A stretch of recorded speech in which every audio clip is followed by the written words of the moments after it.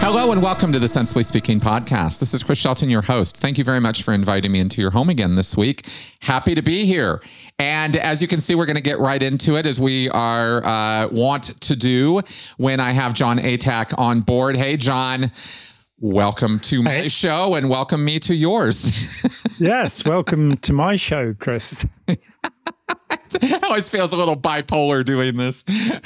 Yeah, so it certainly is strangely odd and not the way that entertainment used to be done. That's right. The idea of the dual host as opposed to the dueling hosts or dueling with the host. I mean, we could go into all sorts of puns with this, but we're not going to. No.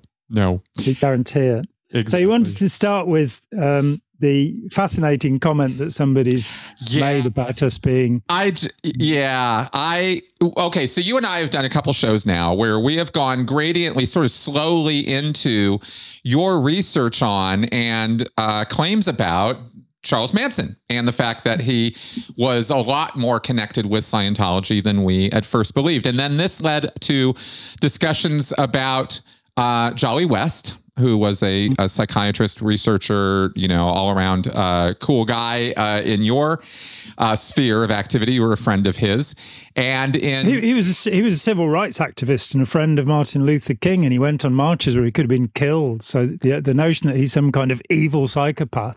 He also spent 40 years opposing Scientology and even gave addresses to the American Psychiatric Association. He was a very famous man, saying, I'm not intimidated by these people. I can't remember how many times they sued him, but he stood up, and that is not the way of a manipulative psychopath. So whether or not he got a little bit of funding here or there from the Human Ecology Fund or the Geschichte Foundation or Chempro, that was the only one I found that approached him.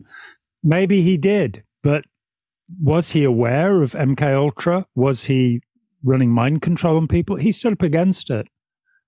He opposed the death penalty for years, which Tom O'Neill tries to turn against him as he thinks he's a psychopath with a guilty conscience, which is a really interesting idea. Yeah, those two things don't go together at all. How interesting. Yeah, and character, this is worth commenting on. Because actions, character, integrity, honor, decency, honesty, these are things that are manifested through actions. They're not manifested through words. You can't believe anybody who tells you, well, I'm an honest man, so therefore, I never tell a lie, right? So therefore. You can trust me. I'm a confidence trickster. Exactly, right? Yeah, that's not gonna, no, right? You can have, con man, right? Confidence. You can have confidence in me. No. But actions do speak louder than words. And this is what we are always going on about in terms of how we go about judging or looking at or evaluating groups or individuals as to, are they manipulative? Are they cult leaders? Are they abusive? Are they bad? Well, what do they do? And if what they're doing is in the main good stuff, helpful stuff, an honest effort to try to help people, you can kind of count on the fact at that point, once you've established that fact, and you've established it as this is this person's motivation, this is what this person's doing, you can kind of write off a lot of nonsense by judging on actions rather than words. You really can. And that's where I go 100% of the time with this stuff. And it's a piece of advice that can be found in the Gospels where Jesus says, consider the tree by the fruit thereof. So don't go staring at the bark. The apple's nice. Right. I think that's what he meant anyway. And it fascinates me. As soon as I started talking about Manson, there was this avalanche of criticism. And so it was initially that I was saying, look, there isn't evidence to prove that Jolly West was running the Manson family. There isn't any evidence.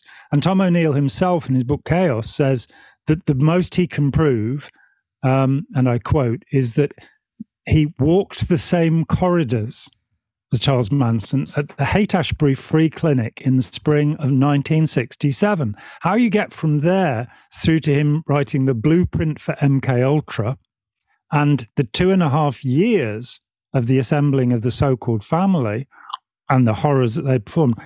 I need more evidence than that. But what we're seeing is people's gut reaction, their feelings of knowing. Yep. And you've heard this, me use this one so many times. A Christian recruiter who, as he backed off from me when I was 17, many, many years ago now, and he said, I don't understand the Bible, but I know it's all true. Well, to me, understanding and knowledge are the same thing. Right. And so when somebody says, yeah, but it feels as if Jolly West must have done this, I'm like, yeah, really? The reason that people get into cults, the reason that people get stuck into authoritarian groups is because trust their feelings of knowing. And it's not to say that, if you have an instinctual reaction, intuitive reaction to say something's bad, pay attention to it. Yeah, absolutely. But then check it against the facts, find some evidence. Because sometimes,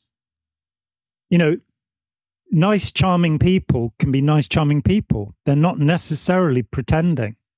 Mm-hmm. But if somebody comes up to you and they're, oh, wow, you're fantastic. You look great. Oh, Chris, what an amazing moustache you've got today.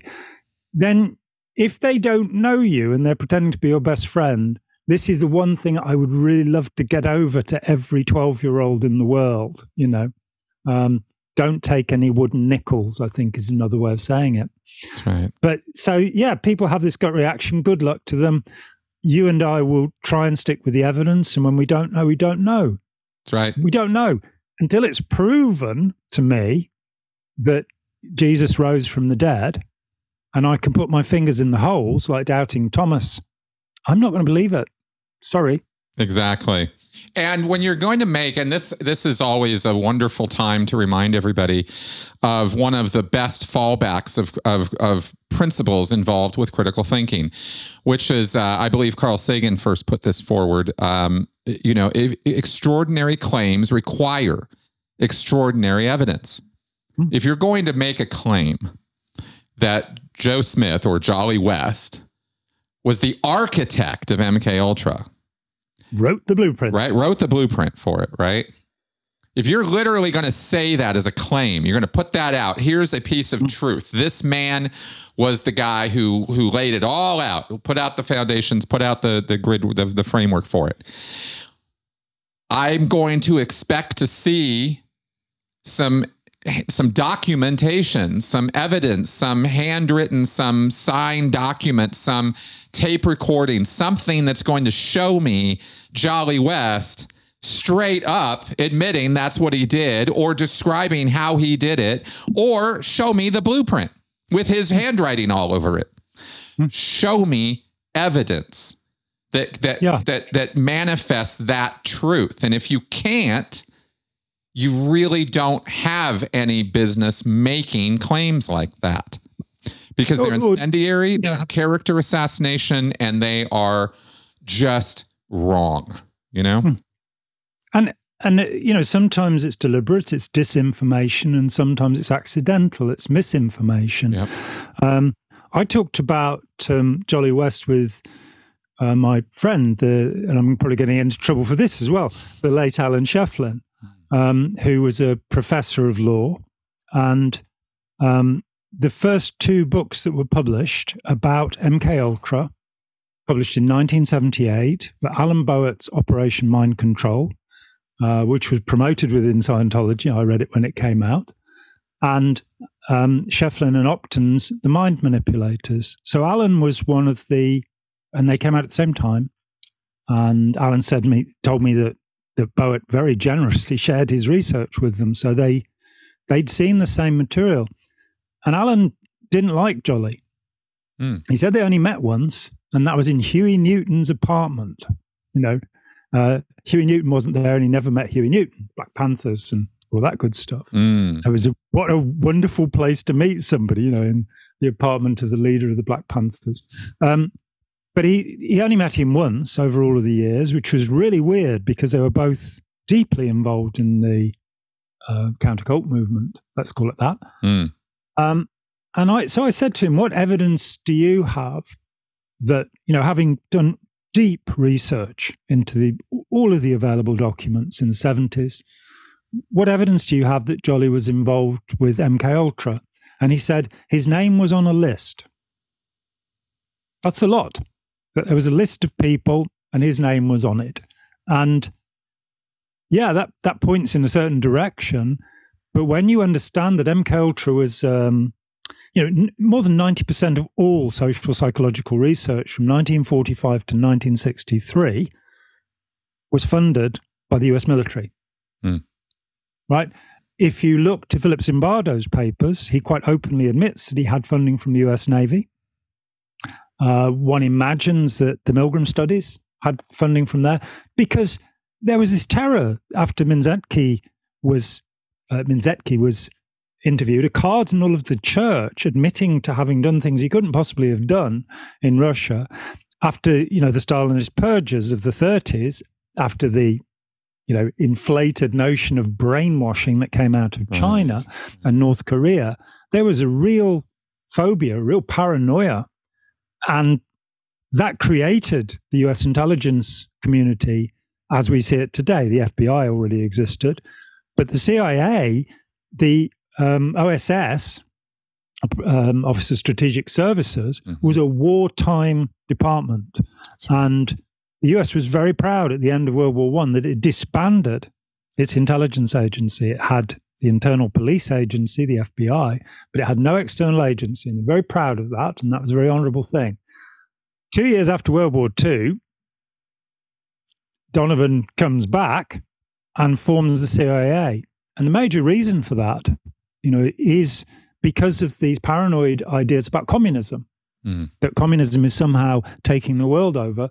And when you look at that history and you look at, say, the placement of Gladio, there are various other names for it, but this is one of the most bizarre episodes in history, that the US gets together with Belgium and Britain, gives a huge amount of Krugerrands, gold bars, to a small organization in Europe, and then says, don't report back to us.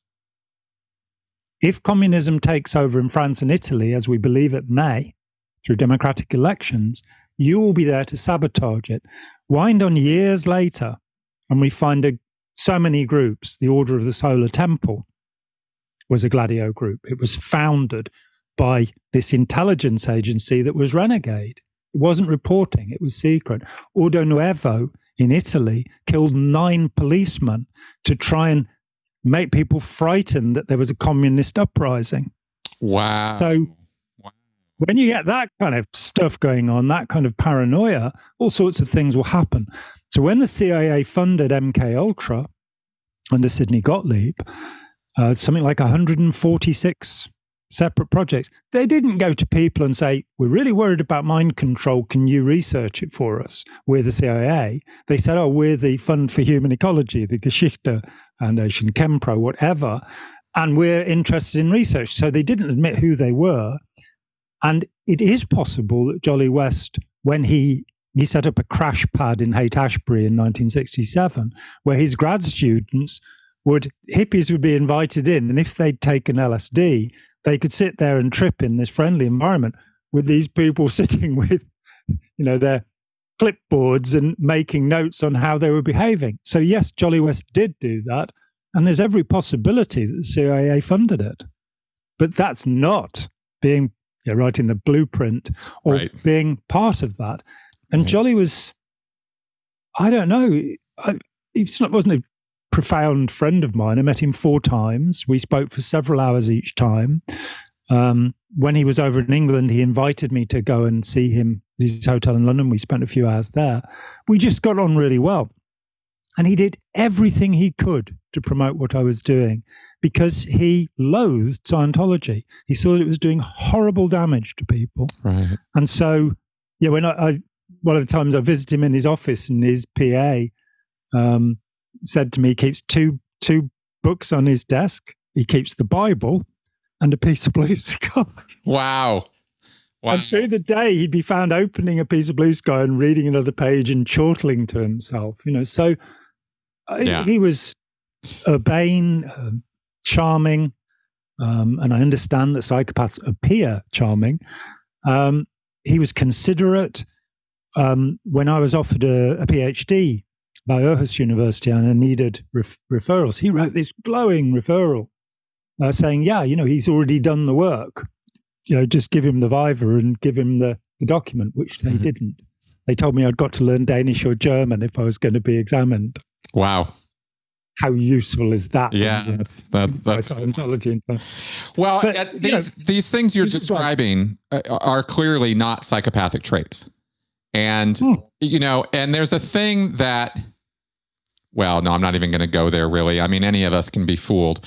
Any of us can be fooled for a period. But again, actions are what speak louder than words when it comes to judging human behavior and human intent. And what we see, what you're reporting here, what we know about this man, don't indicate architect of the MK Ultra program. They just don't. There's nothing that's been presented that indicates that. And somebody in the comments on something I said, so, well, yeah, what's the proof that he did any good? And so I said, well, it just so happens that when he wrote the letter of support to me, he included his CV, which included some 9 books he'd written, the 180 papers and chapters he'd authored, but also pages of awards that he received for his help in getting people, understanding violence, understanding alcoholism and drug use. Right. So he did a tremendous amount of work that was considered very valuable. He was one of the most celebrated psychiatrists of his period. And of course, as half of our audience perhaps is ex-Scientologists, that leads us to the phobia of psychiatry that L. Ron Hubbard implanted or sought to implant into us. I never really got there because as a teenager, I knew a psychiatrist. And okay, I'll tell the story. When I was 13, my girlfriend, who was a year and a half older than me and very beautiful, one evening said, let's run away to Edinburgh. And I'm like, yeah, heck, why not? 13 years old. So we did. So hundreds of miles, and we got there the next morning and went to a grandparent's, which is not really my idea of running away. I was very tired by then, having been up all night. And we went home, and the headmaster of the incredibly prestigious school I was going to thought, a chance to get yet another ATAC boy. I'd had 3 of my brothers been through, and he'd given 2 of them a really awful time because he was a psychopath. So, one of my brothers had an application to Oxford University and would have got in. He's brilliant. And this guy actually wrote a bad report on him to stop it. Ugh. So, he was a nasty person. My brothers were gone from the school, and there was me. And he got him at last. So I was sent for a psychiatric evaluation. And I had the full works, a psychologist, a psychiatrist, all of these tests and little blocks and numbers and what have you. And at the end of it, they said, well, no, you don't have any psychiatric problem. Nice to know. How many people do you know have been told that? Probably not many. And but the psychiatrist said, if you want to have a chat every now and then. And I started talking with her, and she told me what her life consisted of. It consisted of pregnant girls who were 14 and pregnant boys who just attacked somebody. Sorry, I just said pregnant boys, didn't I? And it's too late at night. And, pregnant girls who'd been knocked up and, what they're going to do. Yep. And lads who'd got into fights and were aggressive. And I just felt really sorry for her. Mm-hmm. Her whole life, and she'd do a 10-hour day with all of this stuff. So every couple of weeks, I'd go along, play my Led Zeppelin records, which she didn't like, and read her my poetry. She compared me, I was, 13, 14, whatever. Read her my poetry, which was deplorable, and she thought was like Emily Dickinson, who I'd never heard of, and have since come to read and go, what were you thinking? And try and entertain her and bring her up a little bit, So when I'm told by Ron Hubbard that psychiatrists are all part of a conspiracy with all psychotherapists and all psychologists to destroy all life. Yep. Hazel Baker didn't seem that way to me, and I went and visited her off and on over a 5-year period. So I did, I joined wholeheartedly in Scientology's campaign against electroconvulsive therapy. Mm-hmm. And, the abuses of One Flew Over the Cuckoo's Nest, which seem largely to have gone now. That The psychiatric profession, ECT is only used in severe cases of depression. And I'm still not sure about its use at all. Me neither. But, nonetheless, I do know of cases where somebody's been depressed for 10 years, unable to live, they have shocks, and they're able to manage. Yep. It used to be that just about everybody would get it, not just Jack Nicholson. That's right. And so when I was given this ideology over experience, doctrine over person idea by Ron Hubbard that all psychiatrists are evil, I went, suppressives talk in broad generalities. All psychiatrists are evil. I didn't swallow that idea, but I think with Jolly West that, we probably some part of our audience still have the psych implant. I think of all of Hubbard's work as implanting. That's what he was doing, getting people to agree with his scared, ludicrous, paranoid idea of the world. Yes. And fall into line with being enslaved to him. So we have to be rather suspicious about everything he said. It's not, in fact, true that Julius Caesar chopped the right hands off 2 million Gauls. Who'd have thought, Yeah, exactly. Well, it comes down to, or one way I might appeal to the audience or talk to the audience about this is, the only way you maintain hate for some other group or some other, group generality is to know nothing about them. Yeah. As long as you know nothing about them, right? Or as long as the information conduit of what you are being told about them is a one-way flow. I'm the data source. Here's all the things you need to know about this. The thinking has been done. Here's what your opinion of this should be. And that's how L. Ron Hubbard deals with Scientologists on almost any matter, and especially on psychiatry, where it is so black and white, even for Scientology, even for cults. This particular thing in Scientology about psychiatry is so starkly black and white that it leaves no room for thinking, for exceptions, but I knew this guy one time. No. Even him, right? They're all bad. All of them. And all psychologists and all psychotherapists. That's right. All of it. Right? Quite, in psychology and psychiatry, as we know, are quite different professions. Psychiatrists, for the most part, deal with people who have mental difficulties, people who are mentally ill, have psychiatric disorders. This is not the same as psychologists. So, you and I have studied psychology, so we are aware that you're trying to understand how people function. You've then got clinical psychology, where you are trying to resolve problems with people who are not seriously mentally ill. And you've got social psychology, where you are, as with Zimbardo and Milgram, who we've mentioned, seeking to understand how it is people function. Now, that's hugely dangerous to Hubbard. Yeah. The phobia itself came when his second and bigamous wife, Sarah, had a psychiatric report made about him. And until that time, I think there were 2 of the 5 foundations that he started with were run by psychologists. And he actually did have support from the psychological community. Fritz Perls, the founder of Gestalt, said that it was worth looking at Hubbard's ideas. And I think he did. I'm not a fan of Gestalt. That's Gestalt therapy as opposed to Gestalt psychology, which is another matter. Carl Rogers, the founder of Third Force, humanistic, person-centered, he said that he thought the psychological community was wrong to dismiss Ron Hubbard.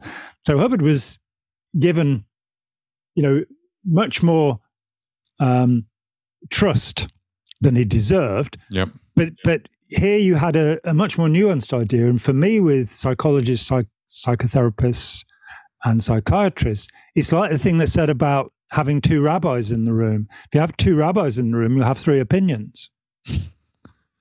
And having been around psychiatrists, there is so much dissent and disagreement in these fields, as there should be in the scientific field, where there is just one source of information, as you say, then forget it. And Hubbard is such a bad source of information. In the false data stripping there's this beautiful thing in the false data stripping where he says it's Socrates who gave us the syllogism. And you go, well, that's funny because in the Phoenix lectures, you knew it was Aristotle, who's the pupil of a pupil of Socrates. Right. And so you are giving us false data in the false data stripping. Exactly. So, exactly. Just, Hubbard is always can be counted on for generalized opinions, and most of them being factually wrong.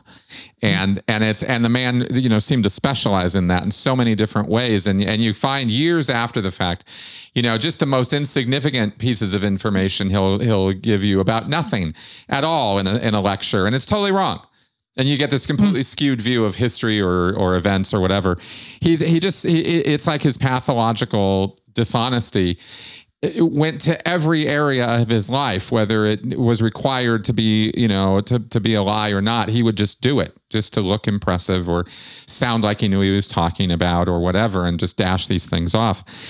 It was his, and he fictionalized and amplified things. Yeah. So, the teen diaries, his 2 visits to China, handwritten diaries put into court, into evidence by the Church of Scientology and copyrighted by them.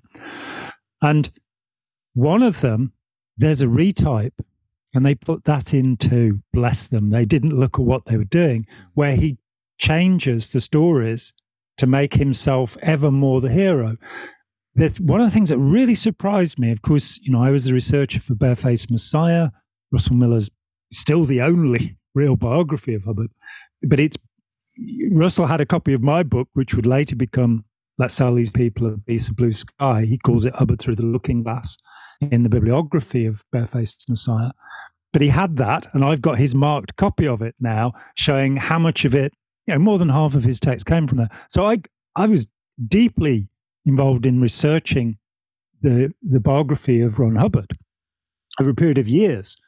And one of the things I did was I put together 22 accounts of Hubbard's life that came from Scientology. 21 of them published and under the copyright of L. Ron Hubbard. So, he approved these things, like Mission into Time, where it says it's written by the editors, but there's his name on it. And there's the other one is Peter Tompkins' biographical notes, which came out of where he was asked questions by a biographer and answered them. What really struck me, no 2 accounts are the same. That's right. So he became a blood brother of the Blackfoot. And of course, the Blackfoot said, we never made just like any other Native American people, we never made blood brothers. That's a Viking thing that Hollywood got hold of with Tom Mix or somebody in the 1920s or 30s. We didn't do it. And then, of course, an 8th blood called Tree Many Feathers, retrospectively and posthumously makes Hubbard a blood brother. And that's presented as evidence. And, right. And he later said, no, I had no authority from the people to do that. I am 1/8 Blackfoot, and I did it. Yeah. But Hubbard variously says he was 2 years old, 4 years old, or 6 years old when he became a blood brother, which is to say a full brave, a warrior of the Blackfoot people. Yeah. And we're supposed to believe that. And amazingly, as Scientologists, we did. Exactly. But that's, and again, circling back around to what we were talking about earlier, right? When you look at the differences between somebody like an L. Ron Hubbard and somebody like a Jolly West, you see vast chasms of difference between these individuals because one is a person who says he accomplished a lot of things and the other person is a person who did accomplish a lot of things. And Hubbard was... One of them threw people overboard into sewage in the harbor of Corfu, and the other didn't. Exactly. Well, exactly. Then when you look at what did they accomplish and what did they do, and you see a pure psychopath in Hubbard's, trail of littered, bad, messed up, broken relationships, ruined lives, absentee father, et cetera, et cetera, et cetera. I mean, the laundry list goes on and on. And I find myself even still today astounded at how good the deception of these individuals can be, how crafty and cunning they can be in convincing you of their sincerity, of their rightness, of their goodness, of their moral virtue. And Hubbard was very, very good at it. You know, it's so funny to be on the other side of it, where the curtains are drawn, the lights are on, everything is there. You see it all.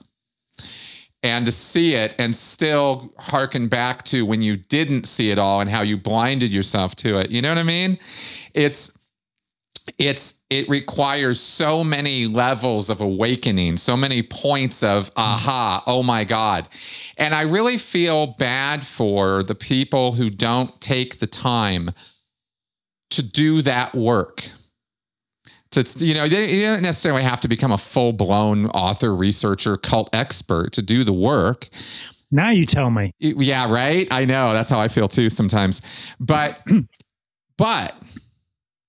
you know, if you can't pull the curtains back, if you can't put the lights on it, if you can't see it for what it was, it's awful hard to say you've recovered from it, to say you can move on from it without it still holding you down somehow. You know, I used to make analogies to even how there would be these, you come out of the cult all, ready to get out of there, and you're definitely out. But there's all these hidden rubber bands attached to your body that are pulling you right back into that mindset, that headspace, that schema, if you will, the mental constructs and frameworks we create to think the way we thought. And also the blind spots that have been created so that you're not going to read about the human brain, are you? Exactly. You're not going to read about psychology because, the human brain, as we said last night, is just a switchboard. Why bother about that? That's right. And so the tram lines are laid down, and it isn't as complicated as it seems. I know many people on leaving Scientology are sort of going, I now need thousands of hours of frauditing to get me out of this state. And the reality is, if you can challenge just one idea. I talked with Aaron Smith-Levin, or Aaron Smith-Levin last year, and he said, it's up on the channel, but he said at that time that he thought that Scientology, the ideas were good, but the language wasn't right. And I was a little shocked by that because I don't think that at all. I think Scientology is nonsense. Right. So I said to him, well, look at a fundamental principle. Affinity, reality, communication, equal understanding. And if you increase your communication, then you will also increase your reality, whatever that may be, your agreement, and your affinity. And this is so easy to disprove. If this is a foundational principle, it's nonsense. That's right. And if you increase communication, Hubbard in one place says bullets too are communication. So if you shoot somebody, they'll like you more. Oh, that doesn't work. So therefore, this foundational principle, or the 8 dynamics, that was the other one. It's like, so you get one vote and all of humanity, nearly 8 billion people, get one vote. Yep. And God gets one vote. And I think I've probably told you this story before, but one of I think groups of people should get together and discuss this. I think this is helpful. And so I once tried this. And the reason it couldn't work was because I was in the room. Because people go, oh, he's the expert. So, oh, no, we don't need an expert in the room. So, but I said, let's talk about the 8 dynamics. There were 12 of us in the room. Between us, we had more than 200 years experience of Scientology. And I said, we'll go round from the left. I'm not going to start. The person to my left will start and tell us of a time they used the 8 dynamics to solve a problem.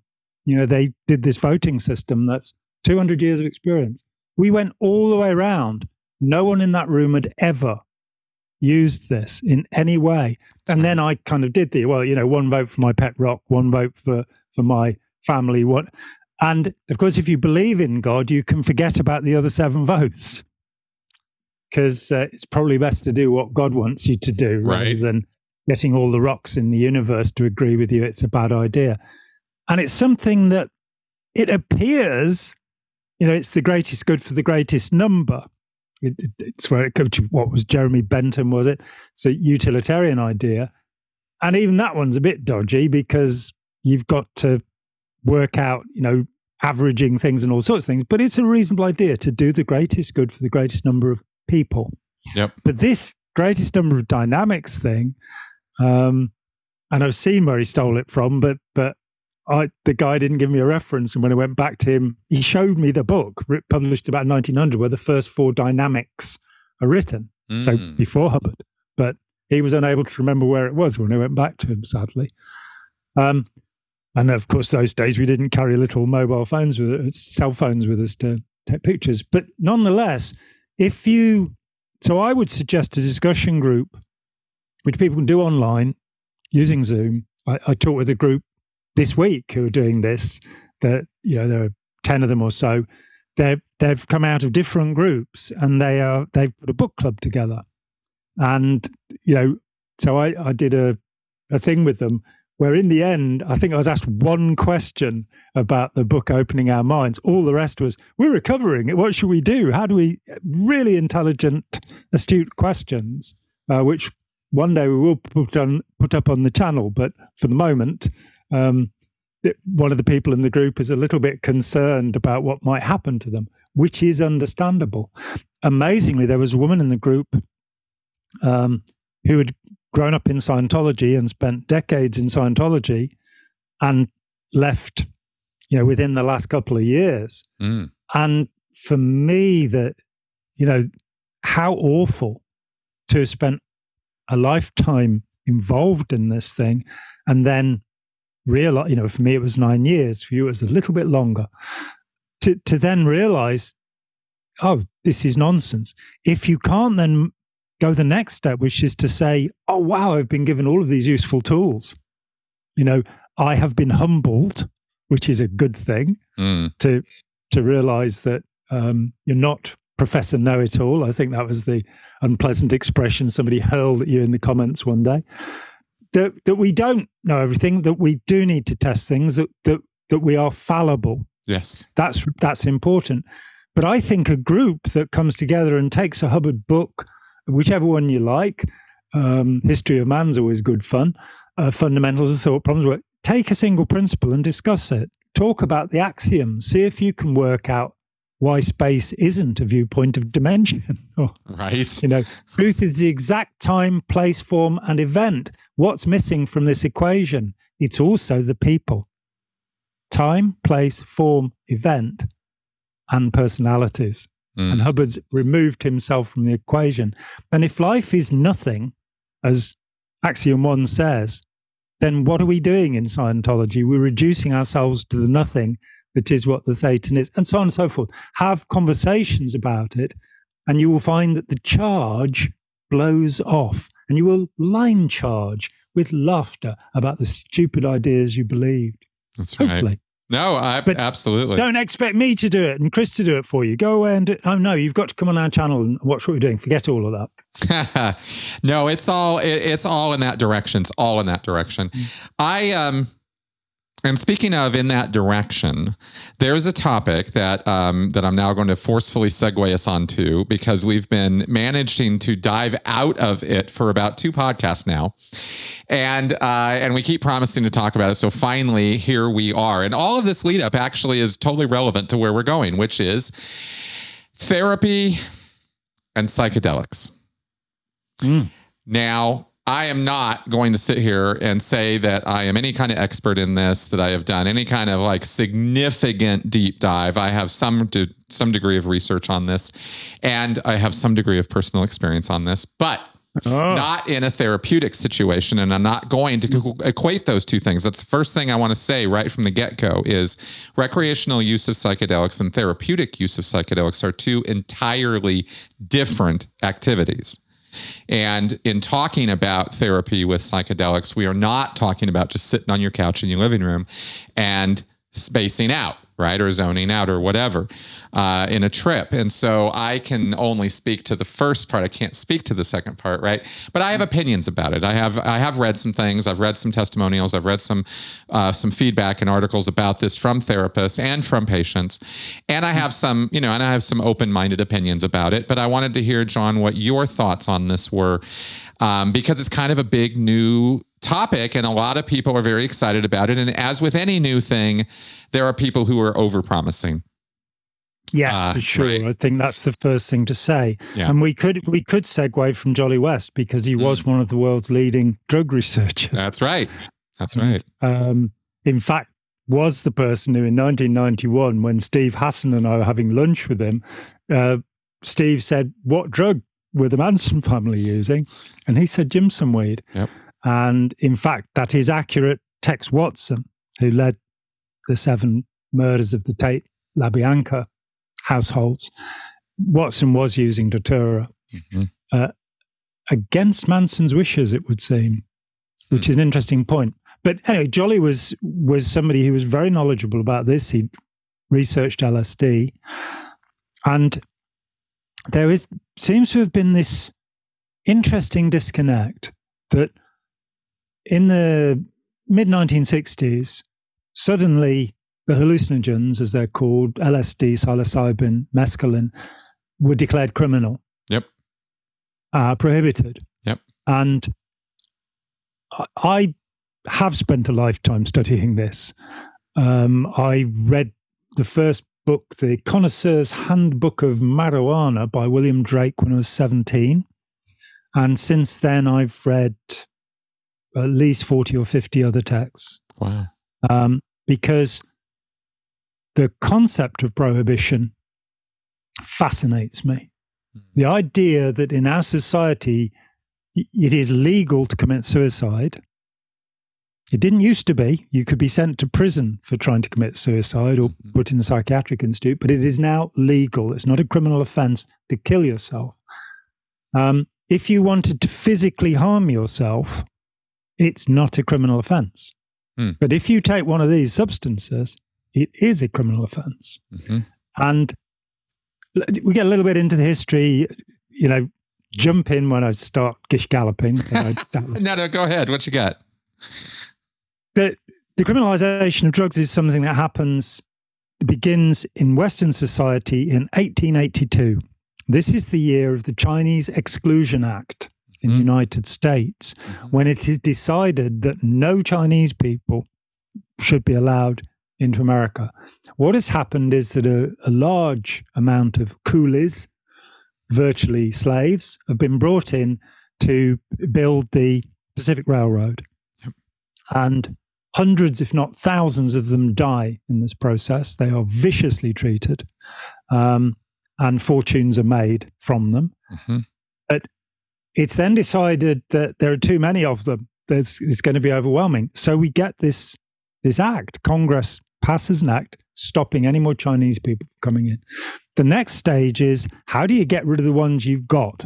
And it was decided the way to do that was to prohibit opium, because the way that they dealt with the pain and hardship of their life was by smoking opium, which, to be fair, made them a lot less dangerous than the other laborers who were drinking alcohol because opium tends to be a kind of...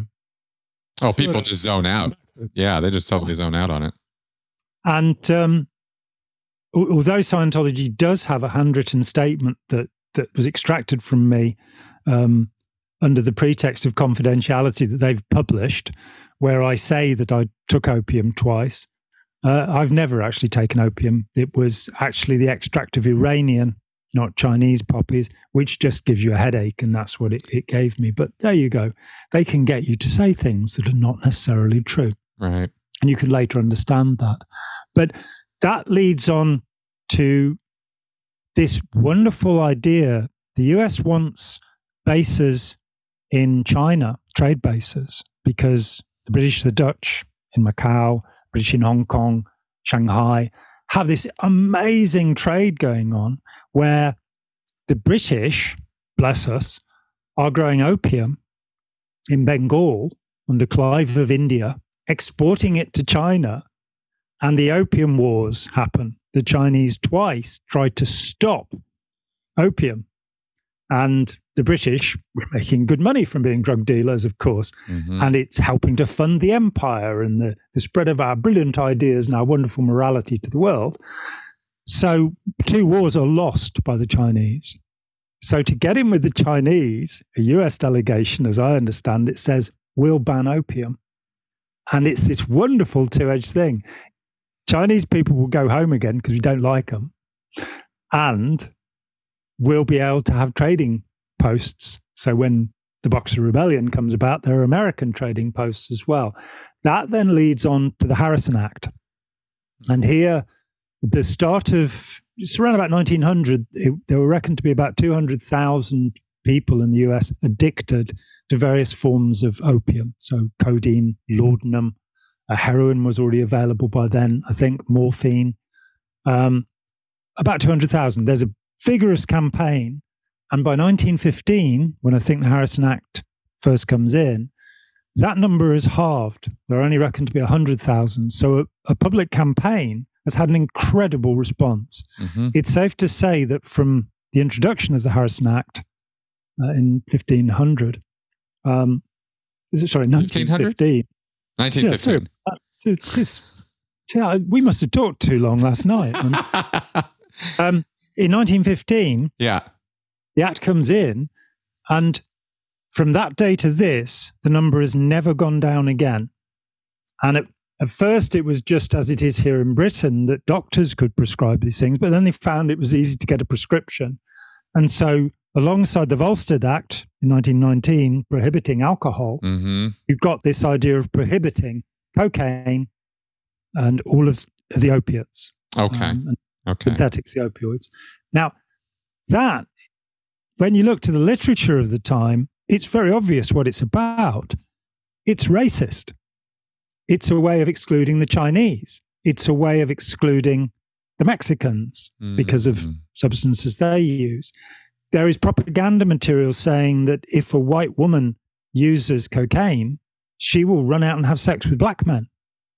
Indeed, moving forward to 1924 in Canada, a book is published called The Black Candle. And the author's pseudonym was Janie Canuck. And she was a juvenile magistrate in real life. And in it, she writes that the flower of the white nations will be destroyed by miscegenation. And this will come about through the use of cannabis. And the Canadian government, being incredibly sensible, accepted this research and banned cannabis. Of course. The year before, Britain had actually abstained from a vote to ban cannabis at the League of Nations brought by the Egyptians. And because there was no evidence, and in the 1890s, there was a huge survey of drugs, the India Hemp Drugs Commission, which published, I think, 8 volumes because of the allegation that cannabis was causing psychosis. And they had investigated 500 cases where this was supposed to happen. And they found that what happened was that when the police saw somebody acting strangely on the street, they took them to an asylum. And this is, of course, only the natives, not the sahibs. They took them to the asylum and said they were suffering from cannabis intoxication. Right. On investigation, it was found that more than somewhere around half of the people had never taken cannabis, and it was determined that cannabis was not the cause of the psychosis. At the same time, it was said that alcohol should remain illegal to the locals, and that datura, the drug that I've pointed out was being used by Tex Watson in the Manson family, should be extirpated, pulled up by the roots. It's the first time I ever saw the word when I was about 17 or 18 and first read this stuff. So we have this thing that like the drug that's used in our society is alcohol.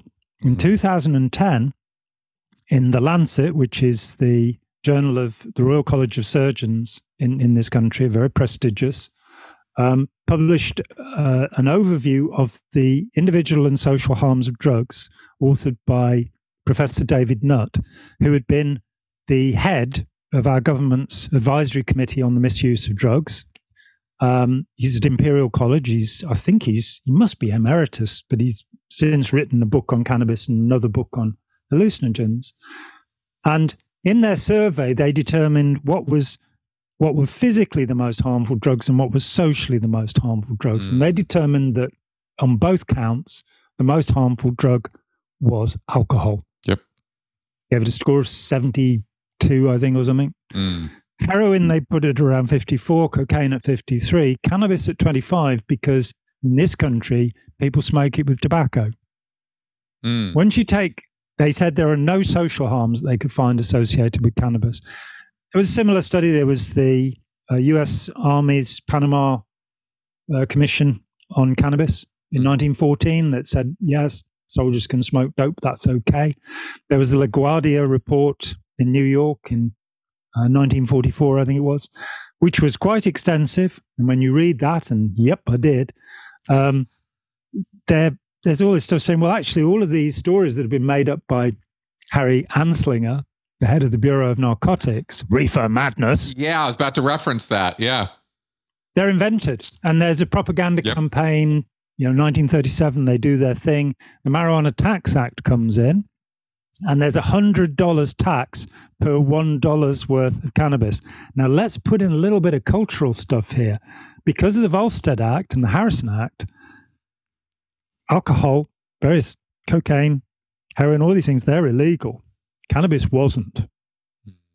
And so when people were going to speakeasies to drink alcohol, part of the culture that's completely disappeared from history in the United States, we know about cannabis cafes in Holland, and they've come back in the US. But jazz, as a music, comes out of the use of cannabis. And Sidney Bechet and Louis Armstrong, who are the two great names at the beginnings of jazz.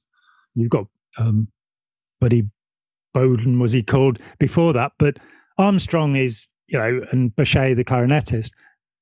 It is said that Louis Armstrong would not perform if he'd not had cannabis, illegal or not. That was part of his vibe. And that different music, that different approach, that completely different world and way of looking at things, which is so joyful often. This is not heavy metal. This is, the Depression's happening, and hear all these uplifting songs, comes out of a culture. Bing Crosby, when he found that his son had become an alcoholic, said, why doesn't he just smoke dope like the rest of us? Right. Bing Crosby? I know, right? That's fascinating. In the 60s, LSD, of course, a drug that, the peoples of Central America have been using ololiquoi, which is brewed from morning glory seeds and is the natural analog of LSD. They've been using psilocybin, mushroom, and they've been using mescaline. And curiously, Aztec society and other Nahuatl groups are divided so that the warriors take the LSD, the priests take the psilocybin, and the rest of you can have mescaline. That has persisted. The use of these drugs has persisted, of course, among quite a number of Native American people who are legally permitted to use these things. If you're an eighth blood, like Tree Many Feathers, and you can legally do these things. I became fascinated by the Huichol people of central Mexico, who were one of the peoples who retreated when the conquistadors set their dogs on them and have lived in a certain degree of isolation. I first saw art of theirs, I think, in 1988 when I was in Los Angeles, and the Southwestern Museum had these absolutely astonishing things. I'm looking around because I have two of them in the room with me. What I have are tourist pieces, but this is a people where members of the group are judged by the quality of their clothing because you have to make your own clothes.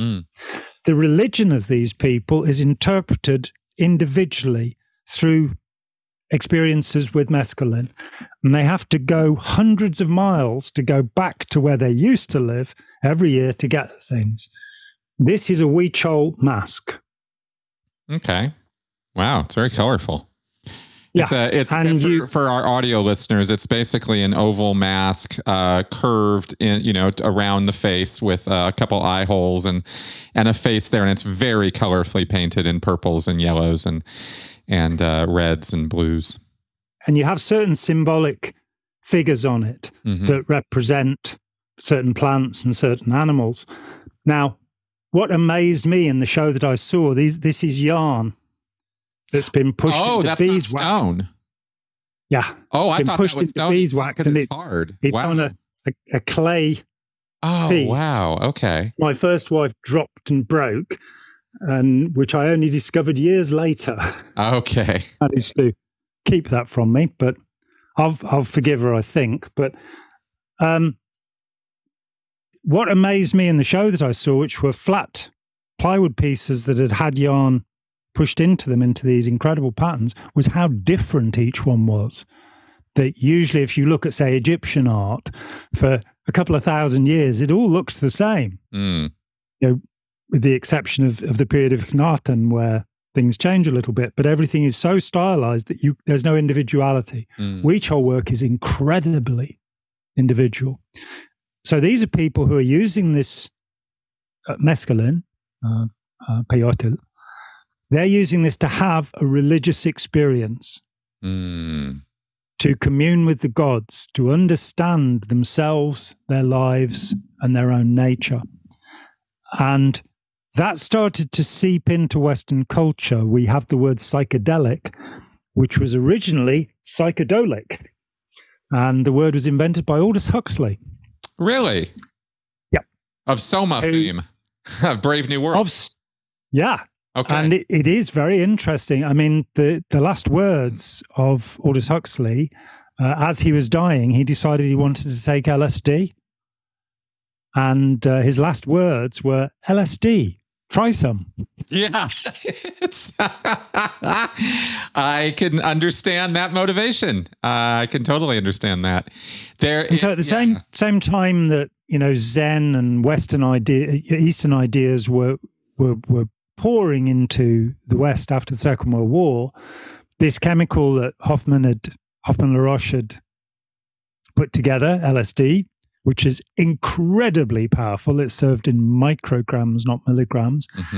That broke into the culture with Ken Kesey on one coast and Timothy Leary, Richard Alpert on the other. That's right. Never been a fan of Timothy Leary or indeed of Richard Alpert, Baba Ram Das as he became known. But Ken Kesey and his merry pranksters and their magic bus traveling down California giving people acid seem to have the right intention. But I think we're both on the same page where we're saying, look, don't just take this stuff. The first thing that you have to understand, if you decide to take it, and I wouldn't recommend it, but if you decide to take it, is the set, the people you take it with, and the setting, the place that you take it. That's right. Be somewhere safe. Be with somebody who's not taken the drug, who's not taking it now, but has taken it in the past. Right. Somebody who understands how to guide you through it. To close on that, because I have been going for a while here, there's also another class of drugs, and we're seeing a lot of people talking about ayahuasca now.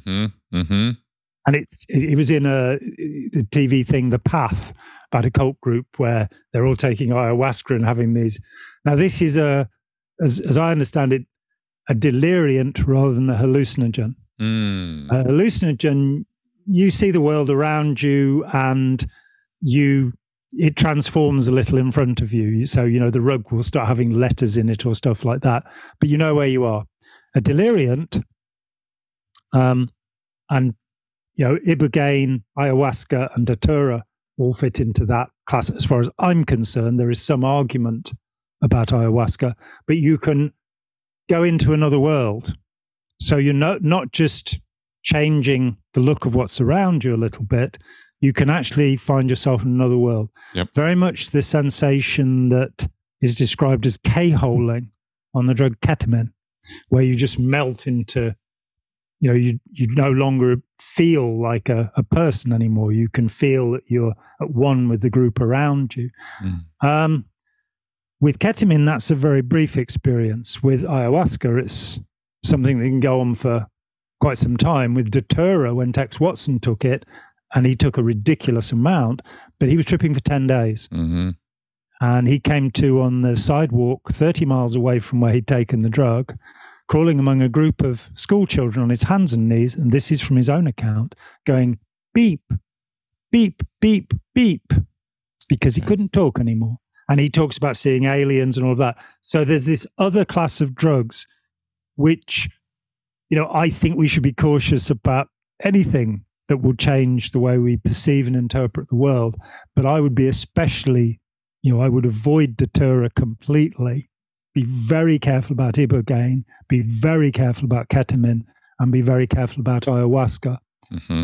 Need to be pretty careful about everything, but that's the kind of review of some of the history of it and how we got to it. No, that's great. Thank you for that breakdown. That's definitely way better informed than I am on all the breakdown of that. And I'm familiar with certain parts of it, of course. The parallels there with the prohibition and how this country, the United States, really went hog wild on censorship, on this idea that we were going to be able to prohibit the taking of these chemical substances, right? Whether it's alcohol or cannabis or ayahuasca or whatever.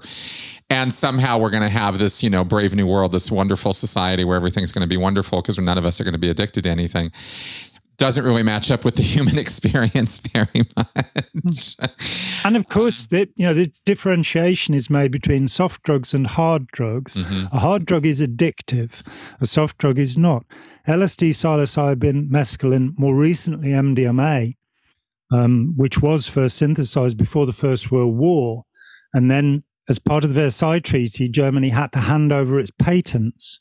And one of them was the patent for MDMA. And it was only in the 1970s that a chemist in the US, who's, I believe, responsible for more than 200 different drugs, mm-hmm.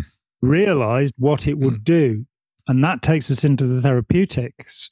Right. That post-traumatic stress disorder has been successfully treated in a proper, rigorous study through the use of a couple of doses of MDMA, what is more commonly called ecstasy. Mm-hmm. And Australia has just decriminalized the use of MDMA for medical research. And I'm told the FDA have fast-tracked the next study into MDMA because it appears to be tremendously helpful for some people. Yep. I would like to add that there is research on LSD being helpful for that, on psilocybin being helpful for that, and on cannabis being helpful for some people. But right. Exactly what you said, Chris, that doesn't mean you just go and score something and do it. Be very careful with anything that can alter your consciousness. Take it in a small amount first. Psilocybin is now legal, I believe, in Colorado, the only place in the world where it is. They've decriminalized it for medical use for medical research in Australia. Yep. But with psilocybin, I've seen some of the packets that it's being promoted in, Mibblers, these were called, and they're little pills. And it says how many you take for what effect. So my advice would be, with anything like this, take the smallest dose possible. Absolutely. Don't the same day double it, or try and take more. See what the whole day, how that feels, and work your dose out from there. Always have a guide with you who's experienced with the drug. Always be in a safe place. That's right. Don't go to a bullfight and take this stuff. You'll be in trouble. No, don't even go down to the local park your first time. I mean, you don't want to be outside. You got to find out, we're all so individual, our individual body chemistry and our genetics and our experience set and our education and all of it plays a factor, and you don't know what's going to happen or what's going to be emphasized by your brain at any one moment when you're on these drugs. And these are powerful mind-altering experiences. They alter your perceptions, sometimes in incredibly significant ways, especially when you get into the level of, what is it? The stuff they were using in Latin America, that comes from the cactus. Oh, the mescaline. Mescaline. Sorry, I kept thinking. Yeah, mescaline. These are hallucinogens that can cause perception changes that you cannot differentiate from reality. It's not always true that LSD, I can tell you from personal experience, that LSD is not necessarily always going to give you hallucinations. But there are drugs that do. right? And when you start talking about the heavy duty stuff, I believe MDMA fits in here. Definitely the ayahuasca, definitely the mescaline. You can have experiences that you're going to want somebody around who is going to make sure your body is going to be safe, because you may respond or react to things that you're seeing or hearing or perceiving that are just not there. This is really an important thing to understand about the different drugs and what they can do to you. They're not all the same. It's not all just one big happy pool, as Jon has so competently broken down here.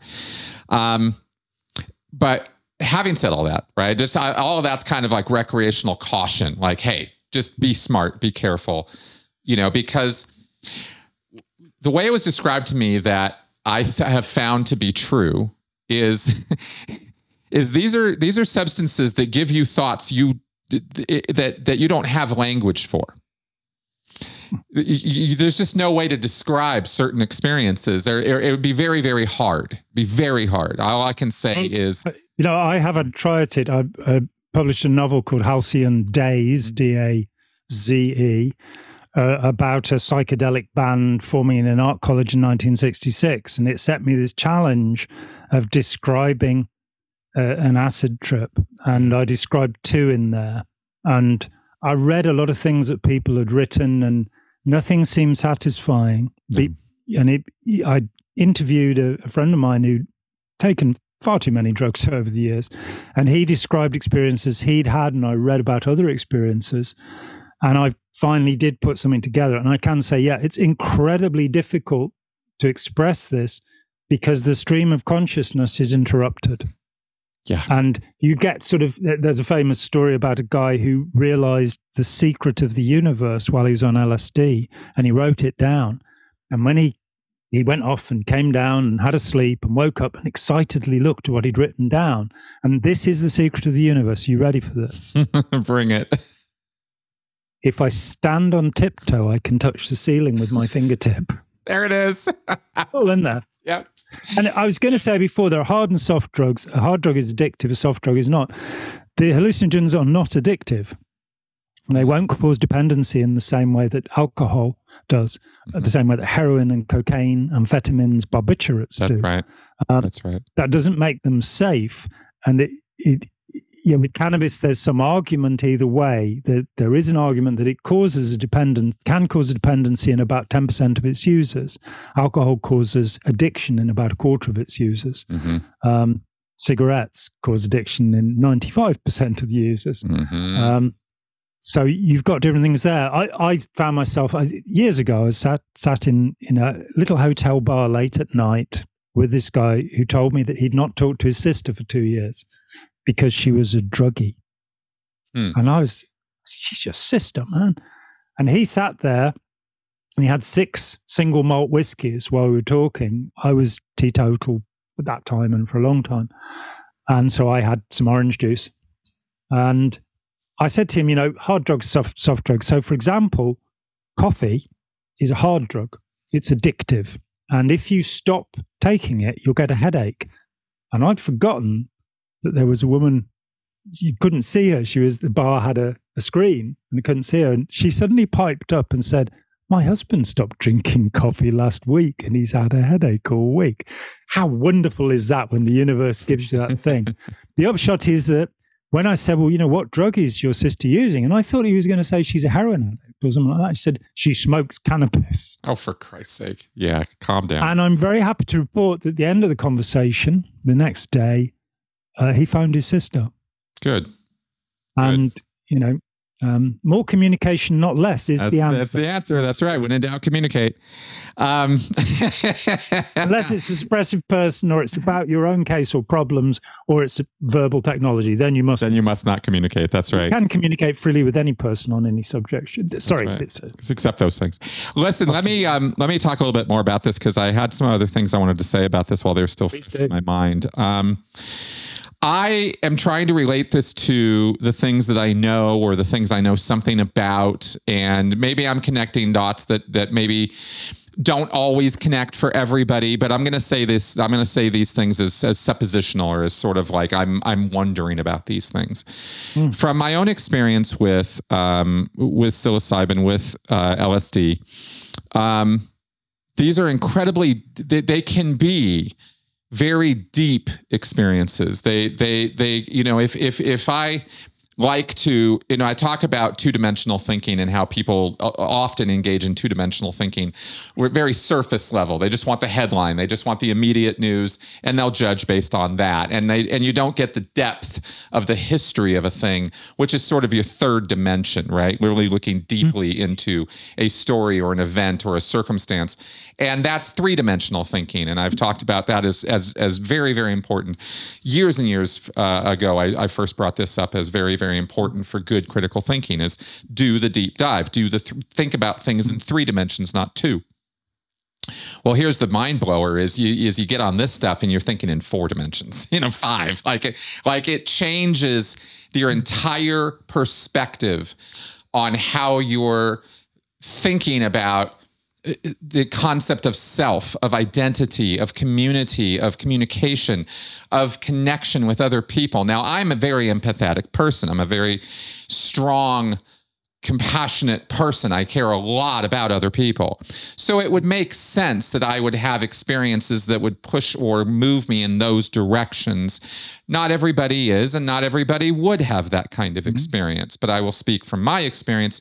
It reinforces and gives even more depth of understanding to my motivations, my influences, my reasons for things.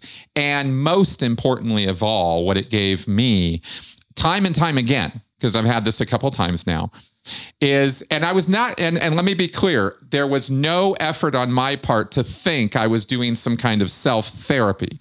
This was a recreational experience done for recreational purposes. That being said, there was absolutely catharsis for me in these experiences, because there was this sort of, the only words that come to mind that I can communicate are just a grand view of the universe, a grand, like a really, not 100-foot perspective, like 1,000-mile perspective of my life, my circumstances, my relationships, everything. And it puts it in a light that you just don't see otherwise. I wish I had better words, but I can say that much about it. And having said that, and having had those experiences and relating them to the neuroscience that I do, the little bit that I know and understand, I think to myself, and I can relate this to other experiences I've had in my life, which I will call epiphanal, right? These epiphanies, these kind of moments where your brain just opens up and suddenly you can look at things in a very different way. And it can be quite intoxicating. It can be quite an experience. These are awe-inducing moments often. And I love epiphanies. I love them. I love learning new things. I love having new experiences and having realizations and this sort of awakenings or mind openings that can come from that when you get a new perspective on a thing. I talk about perspective a lot because that's kind of how I think about how I view the world, is from different perspectives. And it's always so great to get a new one you've never imagined was even possible. And you get that 1,000-mile view. That's a heady experience. And I think that in a guided situation, the potential is there from somebody who is from a therapeutic point of view. You have a potential in these moments, these epiphanal moments, to rewrite a great deal of information very quickly. And this is why I think it has therapeutic value, or could have therapeutic value, is I think it enhances or boosts the plasticity of how we can confront and deal with our trauma or deal with our past.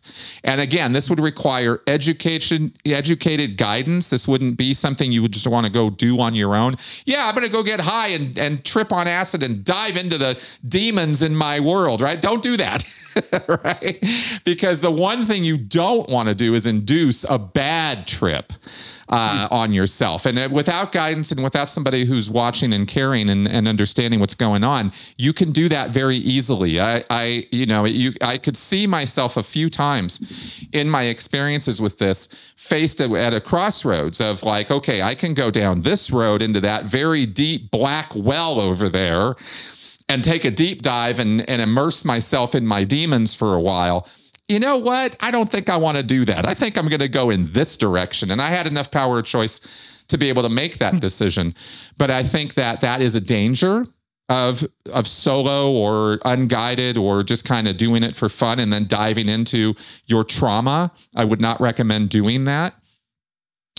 And don't drive a car when you're doing Oh, God, no. Oh, I would never go anywhere near motorized vehicles during this. I don't even want to be on a bicycle. But keep the knives in the drawer. Yeah, no, seriously. If you've got a gun, take the bullets out. Yeah. Walking around, I'm telling you, you go into some different places. Your moral foundations don't change. I didn't become a different person. It's just your view of things very, very much changes. And I think I said, I think that it can, properly used or in a proper context or in an educated context, I think that there is an increased plasticity. I think that there is a chance of rewriting some things, that this gives you or potentially gives you. And I think that can be a positive. It can be used as a negative. You can go down bad roads with that. But I think it offers that as a possibility or potential. And that's kind of my understanding. I'm connecting dots that maybe don't connect, but I think they do. This is my opinion of this and why I think it has therapeutic value that has been mostly unexplored because of the illegality. It was just getting going. They were just getting going on really researching this. And then the clamps came down back in the 50s and 60s and they locked it all down and nobody could research psychedelics with counseling or therapy. So now we're finally coming back around on that. And I have high hopes for it, but I'm extremely, as you can tell here, right, I'm all about caution because the potential for disaster is there. And the mind is, I'm not going to sit here and say everybody has the capability of just, good introspection or that they can give themselves a positive experience. Some people are right on the edge with their trauma and with their bad experiences and with their psyche. And the last thing you want to do is feed psychedelics into that and let the person just go hog wild. You don't know where they're going to go with it. So caution is the order of the day with this 100% of the time. Yeah, I couldn't agree more. And I mean, we can connect back to the CIA because the reason that LSD poured into the culture was the CIA because they were doing experiments with it. It was legal. And they did thousands of experiments with it. One of the people who was experimented on was Ken Kesey. And that's how he encountered psychedelics at the beginning of the 60s. I can also connect it back to the psychiatrist that I knew as a kid because she was one of the researchers working on LSD back in the 50s. So I knew her. I first met her in 1968. And she was horrified at the thought of people using LSD. And I asked her why. And she said, well, we gave it to an 8-year-old and it did awful things. And I just looked at her and went, you gave LSD to an 8-year-old? Wow. Where are you living? Right. And there was a tremendous amount of psychiatric research done. Stanislaus Grof in Czechoslovakia headed research there, then moved to the US and started getting people to hyperventilate to have experiences, which is a really bad idea. Breathing very rapidly until you get dizzy because you are inducing trauma into your system. And you may feel you're releasing trauma because when you stop banging your head against a wall, it feels so much better. But definitely wouldn't recommend that. But I remember 30, maybe even 40 years ago, watching a documentary where a couple of psychiatrists who'd headed research in Britain were walking through the deserted hallways of a dilapidated psychiatric hospital and saying, oh, we achieved such great things using this LSD with schizophrenics. We had breakthroughs. And they were, there's this idea of, schizophrenia, psychosis being a permanent condition that somebody's stuck in. And of course, people cycle. It can get better, it can get worse. Yep. And so in a controlled situation, there is a possibility that this is useful. However, I have also recently been reading reports of work on psilocybin where it's being suggested that there has been somewhat of an overstatement of benefit. Mm. By using placebo alongside microdosing, the same effects are being achieved. Mm. So as we are dealing with the malleability, the plasticity of the mind, there's a great deal of suggestion is possible. Yep. For me, I think the value of psychedelics, and you let me state my position, I don't take psychedelics, okay? I just doesn't appeal to me. Yep. But I do know that there is a tremendous advantage in psychedelics in seeing things from a different perspective. Arthur Koestler, who is a more controversial figure now than he was when he was alive, but he funded the first chair of parapsychology, I think at Oxford. He wrote The Ghost in the Machine, which is fascinating. He wrote an incredible history of astronomy called The Sleepwalkers. He wrote about Lamarckian evolution in the case of the midwife toad. And of course, since then, epigenetics has come in, and which is Lamarckian evolution, that you can acquire a trait that you then pass on. It's not like, if your little finger's cut off, your kids will be born without little fingers. It's not quite that simple. But right. He also won a Nobel Prize along the way for a novel called Darkness at Noon about the Spanish Civil War, where he had fought. And in which he is attacking communism and the notion of communism, having himself been a communist. So he was, in his lifetime, a very illustrious character. And then he committed suicide in old age, and his wife, who was much younger than him, committed suicide with him. And that seemed deeply wrong. Yeah. So, wow. Little note there that human beings don't tend to be perfect and infallible. But he did say some penetrative things. And one of his close friends was Aldous Huxley. And when Huxley started, he wrote 2 books, Heaven and Hell and The Doors of Perception, from which the group The Doors took their name. They were originally called The Doors of Perception. Oh, okay. And it's a very good thing. I think it was Heaven and Hell particularly, where he describes his first mescaline trip. And I think that's a good way of finding out about what it's like, because you've got one of the most brilliant minds of his generation who is, getting some daft ideas by then. He'd taken up with Bates and wrote a book called The Art of Seeing, with this belief that, the flickering of the stars is because of movement of our eye muscles. It isn't. Mm-hmm. And that you can cure your poor sight by doing exercises. And people talked about Huxley at the end of his life not being able to read his notes on the lectern anymore because he'd taken his glasses off and was determined that the Bates system worked. So again, fallible character. But when Huxley started to advocate the use of initially of mescaline, Koestler said, to have the mystical experience, to have a profound experience of the world, you have to do the work. So just putting somebody on the top of the mountain with a helicopter is not the same as climbing the mountain. You won't have the same experience. That's right. And I think it is important to say that just as there are feelings of knowing, there are feelings of profundity. Something can feel profound, that if you stand on tiptoe and touch the ceiling with your fingertips, you've answered the problems. Now that feeling is often, it would seem, a part of the psychedelic experience. Mm-hmm. And that's okay, as long as you don't think that you have now achieved enlightenment, which, of course, we may have done. And, that this is, it's rather like, I watched this great documentary about Ye, the man who used to be called Kanye West. Right. Ye. And there was this wonderful poet in it. And she said she'd come up through slam poetry with Kanye when he was called Kanye. So his first performances, she was there and she was performing. And then she was diagnosed with bipolar and he was diagnosed with bipolar. And she said, the thing about bipolar is when you're high, you think this is the way to be. Mm-hmm. And I've recently done a couple of shows with John Hunter, who's a brilliant expert on bipolar, because he has it.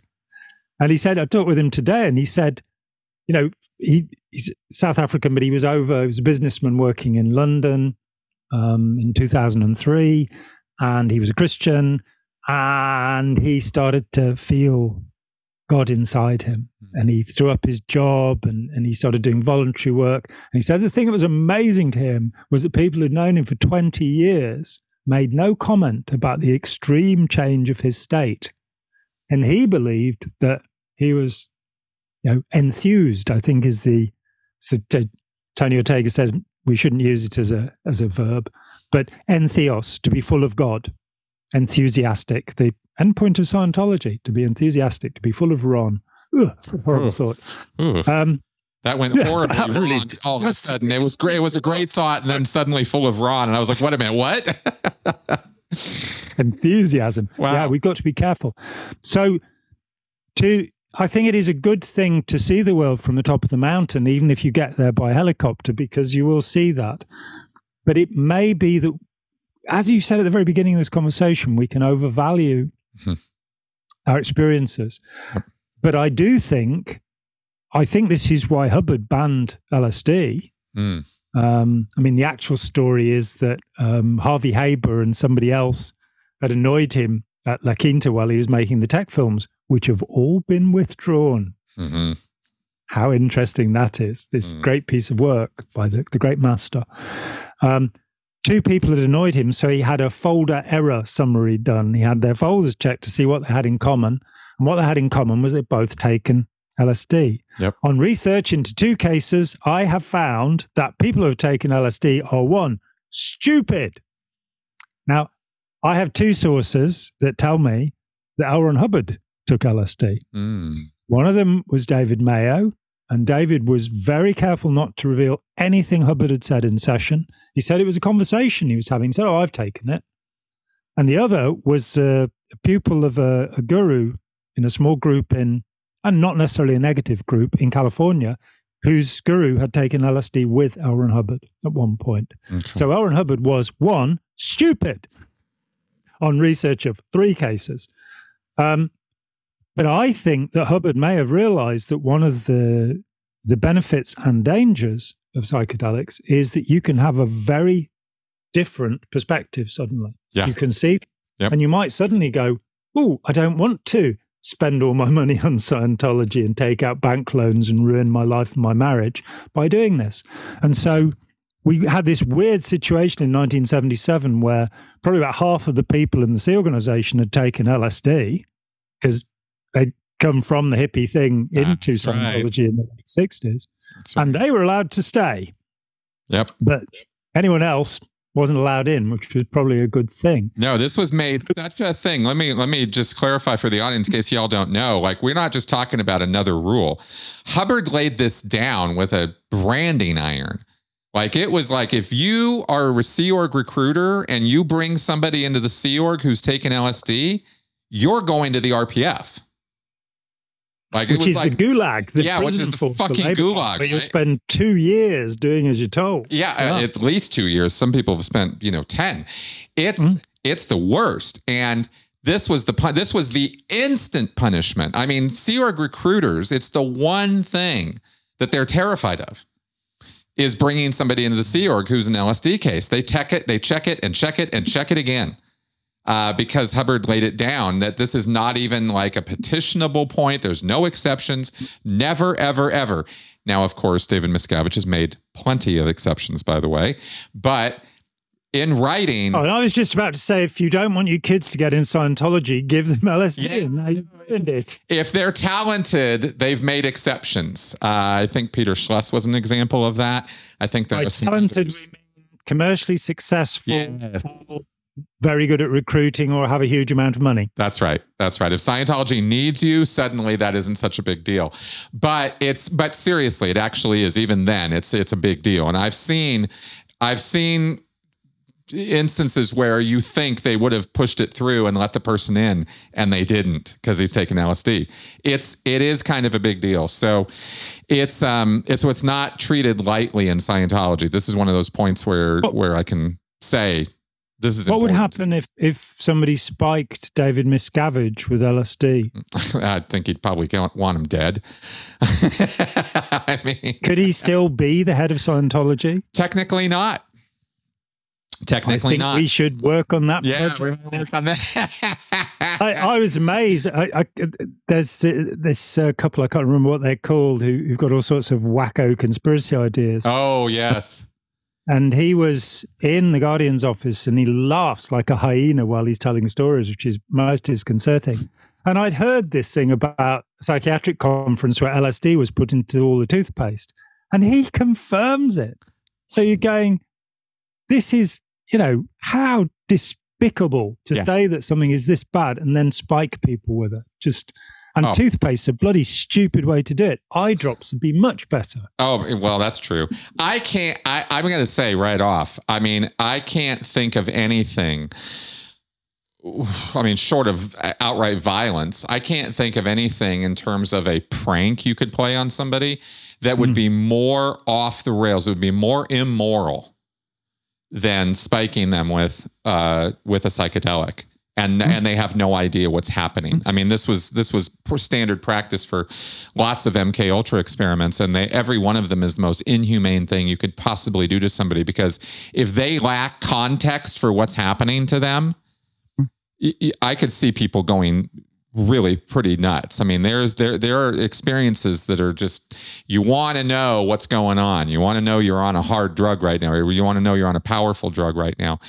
And it's a soft drug, but it is a powerful drug. Yeah, soft but powerful, exactly. Because it is not addictive. I can tell you, it's not addictive at all. I have complete power of choice. No evidence of that. At all in alcohol, years of it. Pot, other things. Yeah, I can see addiction there. And smoking, I'd say there's dependency with cannabis, but because your withdrawal symptoms, having known something like 1,000 people who've taken cannabis, the worst I've ever heard is, it'd be nice to have a joint. Yeah. So people having like cold turkey experiences, or of course with alcohol, if you stop taking it suddenly, you die. If you're up on a high dose, or you get delirium tremens, right, which is the worst kind of hallucinogenic experience there is. And that's worth saying, that what you experience on a drug is your own neurochemistry. Yep. It's not something that's added to you. It's that you're processing information differently, which I think can be very useful. When I, got brave enough to get past my psych phobia and read Oliver Sacks' Man Who Mistook His Wife for a Hat, which I recommend to everyone, it was amazing to find this whole list of conditions which are not psychotic, that are to do with brain disorders.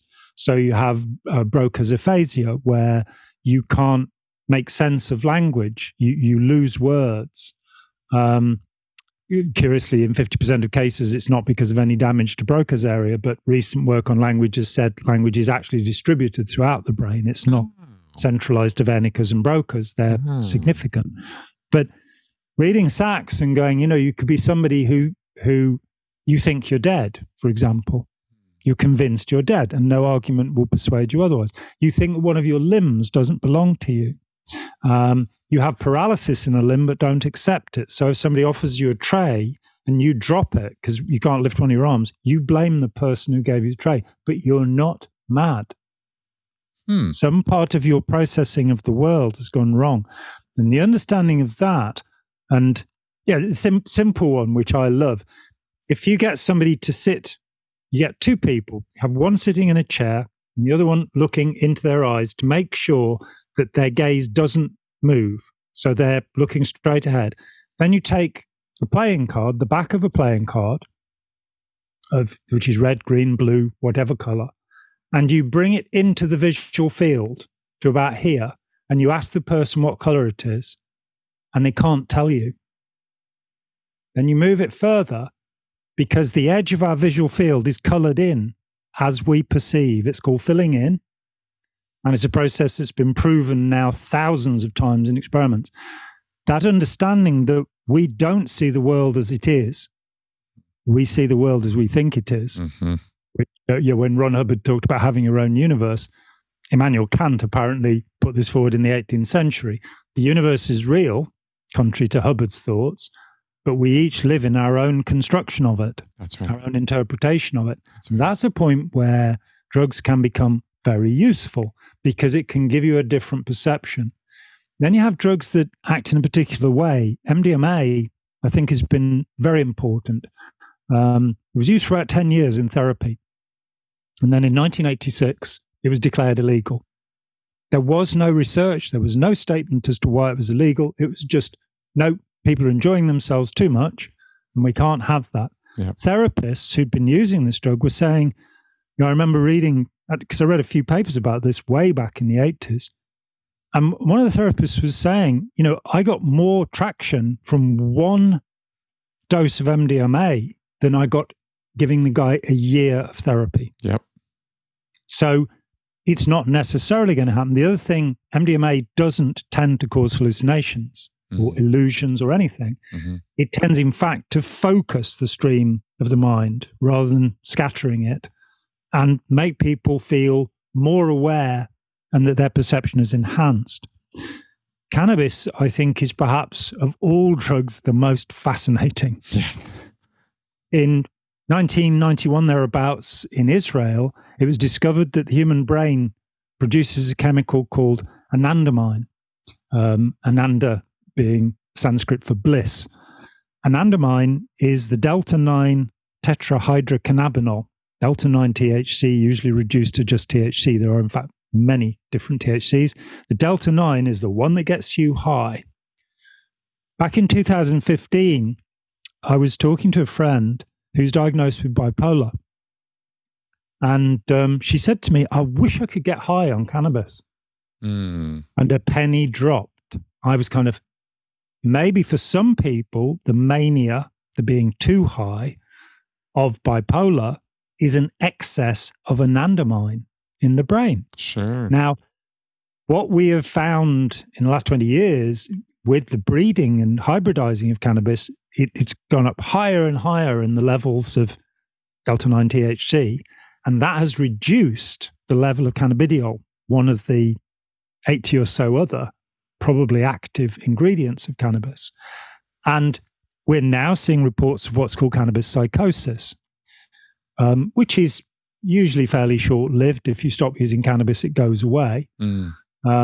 And the dosages are amazing. The only case I was able to find dosage for, the guy was smoking an ounce a day of cannabis, which is probably 100 times more than the usual dose. Yeah, that's a lot of pot. Think of that in terms of wine. That's like drinking 200 glasses of wine instead. That's like it's more than when any normal usage is ever going to approximate. Yeah, and you find yourself with a drug that even at those doses doesn't kill you. Any other drug, you double the dose of heroin, you're dead. Yep. You drink a bottle of scotch in 10 minutes, you're dead. So this is a drug that won't do that. But what was then found was that there are two systems within the human body called the endocannabinoid systems, which actually regulate more functions in us than any other system.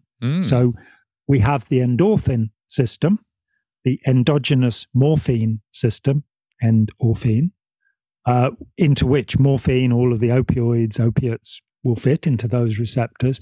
But that doesn't come close to the amount of things in the body that rely upon a supply of cannabidiol and anandamide. They're now positing that there's a third pathway and that it may well be that, as I say, 60, 80 different substances in cannabis are all used in different ways in the body.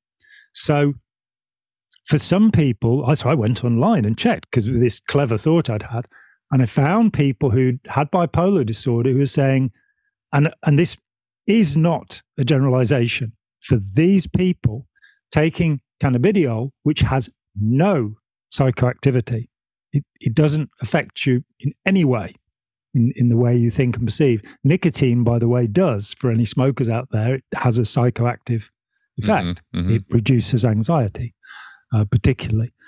But CBD or cannabidiol doesn't have this effect. And here were these people saying, I used to take lithium carbonate and I had a little bit of a problem with that, but now I take high doses of cannabidiol and I'm completely stable. I never suffer from mania. So you're going, well, maybe this is a natural substance. And what's happened is that because of criminalization, even though this drug's been used for at least 2,500 years, 2,300 there, they found cannabis resin in a tomb in China from 300 BC. Wow. It's one of the first medicines that's named.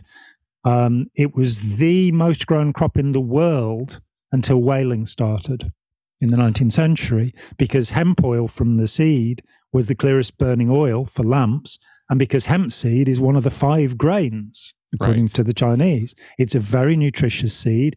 We use the word canvas, which is cognate with the word cannabis. And the canvas sails of the ships that took Columbus, sadly for some of the people there, to the Americas, were made from hemp cloth. Right. And on and on and on. And all of this has been suppressed in our culture. And worst of all of the medicinal investigation that should go on, at the end of the 19th century, it was found that you could very easily dilute opiates. The differentiation is opioids are all of the things that use molecules of morphine, whatever, whereas opiates derive directly from the opium poppy. So at that time, they were all opiates. We now have a worse drug problem is, of course, with opioids, with synthetic, and you're now, the death toll in the US is unbelievable from drugs like Vicodin and OxyContin. But it was found in the 19th century that you could dilute these things into an aqueous solution, what you and I call water, and inject them. And doctors had this real thing about the hypodermic, sticking needles under skin, hypodermic, to put things in. Cannabis, because it was only oil soluble, couldn't be used in that way. And so it fell out of favor, even though it was in many, many medicines. So Eli Lilly, the creators of Prozac, in the 1860s, when the modern world began, it began with the first modern war, the American Civil War, with 600,000 deaths. Yeah. The largest amount of casualties America has ever had in a war.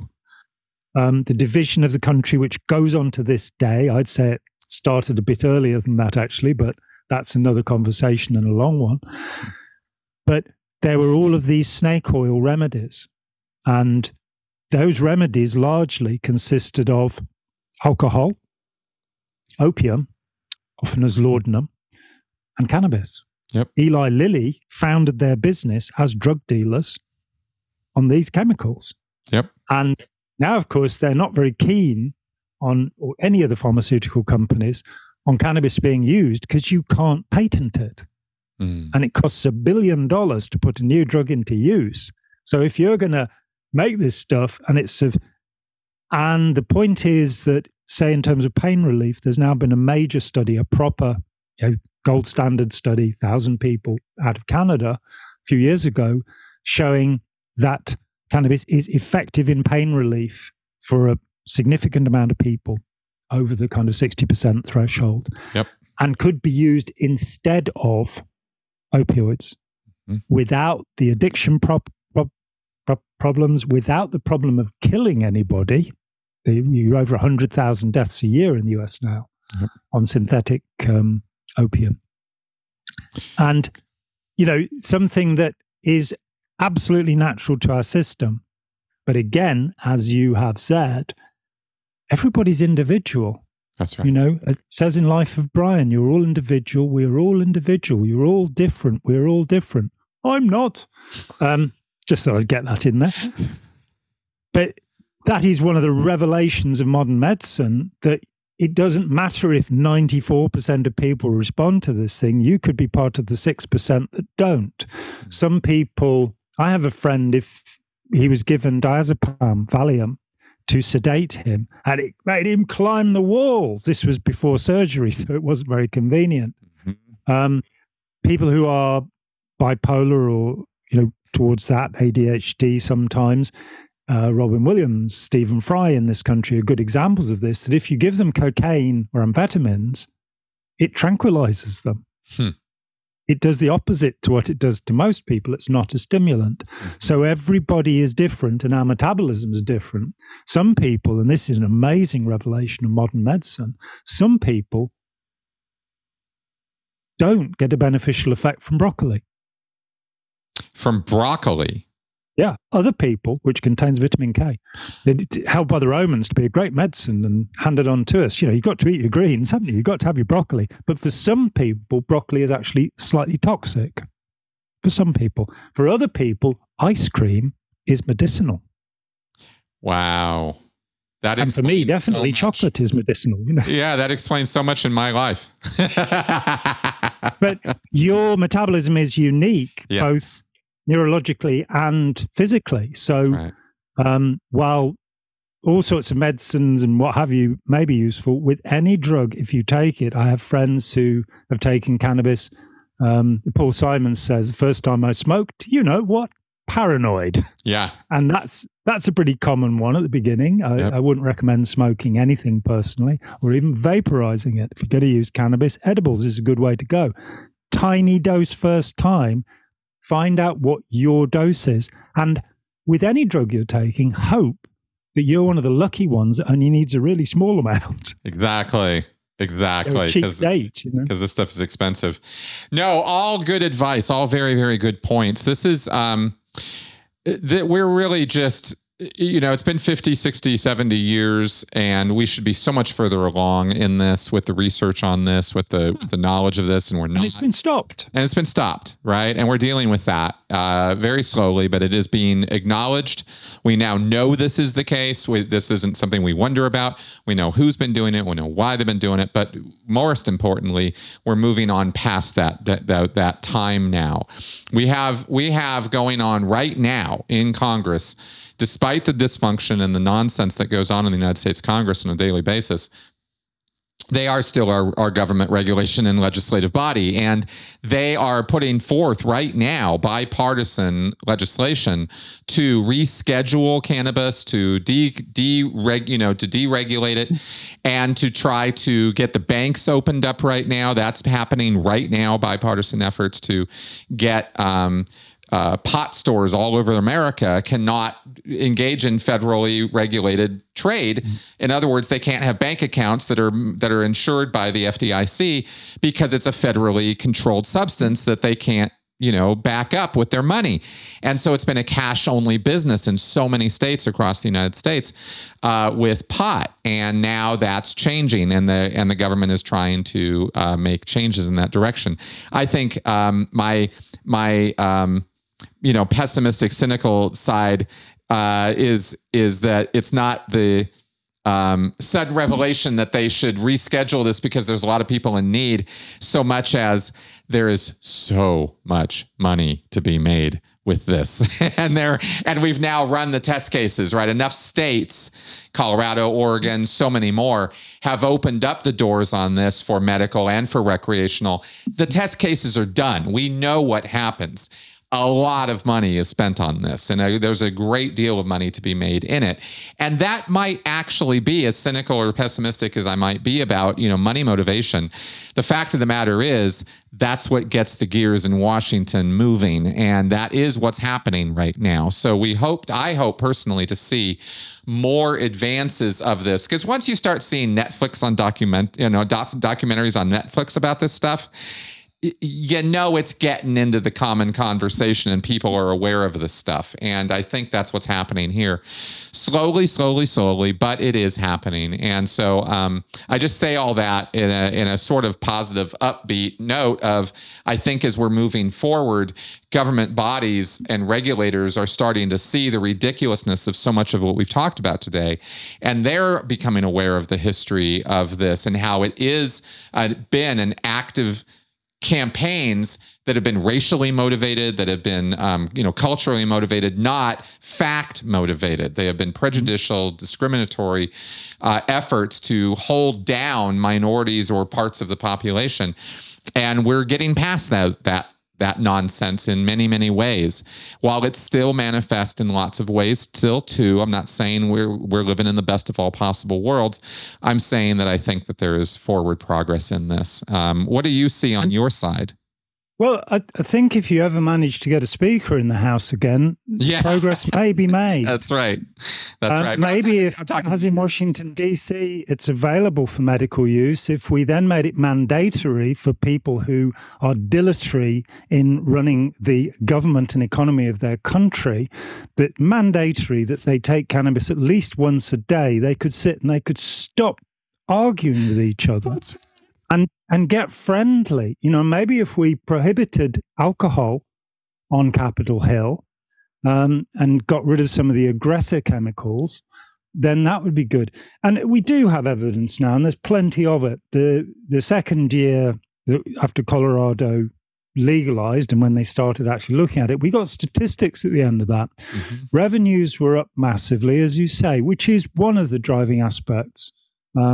Sense can also occasionally occur to politicians. We had a situation, David Nutt, who I've mentioned, was the chairman of the government's advisory committee on the misuse of drugs. And the then Home Secretary under the Labour government, Jackie Smith, went to him and said, "You can't compare alcohol to cannabis." And he said, "Why can't I compare them?" She said, "Because cannabis is illegal." Now, you want a circular argument. The other thing that was found, if I remember the statistic, is in that second year when they started monitoring and, they'd got the shops set up and all of that, the use of alcohol, the purchase of alcohol went down by 11%. Mm-hmm. The crime rate went down. Mm-hmm. Violent crime particularly was affected. So we have a situation. I mean, let's get to one really horrific piece of information here. Richard Milhouse Nixon, also known as Tricky Dick, instituted the war on drugs. How you have a war on drugs or terror or anything else, I don't really know. War on poverty and the March of Dimes and all of that happened. Part of the war on drugs was a new commission to sit down and investigate cannabis. And that commission said should be legal. Nixon, who was not known for his good temper and was known for drinking large quantities of alcohol, and whose psychiatrist said he was completely insane, a man who treated him for decades. Wow. And who had to have the nuclear button taken away from him because he wanted to fire missiles at college campuses because they did, and was massively supported by the Moonies, who've now shifted their support to Donald Trump. Not going to say anything about that. But Nixon went to the University of West Virginia and said, "I want you to prove, because this is what science is, I want you to prove that cannabis damages the immune system." And the studies that were done at that time were suppressed for more than 20 years. What they found was they took, I think, 3 different cancers, and they had mice in a control group and mice with these 3 cancers that were given cannabis. All the mice in the control group died. The mice that were given cannabis survived. So because of an attitude of mind and a moral position, a drug that we're now having what is now being called real-world evidence as opposed to anecdotal evidence from thousands and even tens of thousands of people to say that cannabis appears, in some cases, to slow down or even halt the progress of cancer. So we have this farcical field of medical research which for years used HeLa cells, which is one of the great scandals of medicine, that billions were spent spreading these cells around the world for experiments on cannabis. And it was eventually discovered these cells, which were meant to be culturing different forms of cancer, were in fact all from the original donor. So they weren't different forms of cancer. This one woman, it was the equivalent of 800 times her body weight when she died, was the amount of cells that had been, and they were used all over the world for this experimentation. And it meant that all of that work, which cost a fortune, was wasted. Wow. At the same time, a drug had been found that might be useful. There's a case of a guy who had lymphatic cancer, and he was busted because he was growing cannabis. This was, I think, in California some years ago. And the guy who diagnosed him contacted me. He said, "How come you're still alive? Nobody I have never had a case survive so long. What are you doing? He said, I smoke an ounce of cannabis a day. Wow. Pretty whack. But that was, and the Ford Clinic investigated this guy and said they couldn't find anything else that might be doing it. We now have a huge literature and going, well, so what was, and with epilepsy, we now, in this country, we now finally in 2018, the government had to reverse its position, which was that cannabis was scheduled as a drug with no medicinal value. Right. A friend of mine who was prescribed cannabis but then couldn't get it because the doctors wouldn't give it to him, grew his own, got busted, went to court and was told there's no defense that you're treating your actually rather serious medical condition with this drug. Because it can't be, because the law says it can't be. That's right. Just as, they're still back in the 1800s that way, the same way they are on how we're trying to get them up to speed on coercive control. Absolutely. And we're living in a world where things are based upon gut instinct and feelings of knowing, which is how we started this conversation, rather than evidence. That's right. We in this country have a politician called Michael Gove, who's been a cabinet minister for many years. When he was Minister for Education, he said, we've all had enough of experts. And he decided that all education should be monitored by examination, that what teachers thought of their pupils was irrelevant. Wow. And we're thrown back into a system. And then you go, but hang on a minute, we've had the PISA tables every 2 years for decades now. They estimate educational ability around the world, and every 2 years, Scandinavian countries come top in literacy, and Asian countries come top in maths.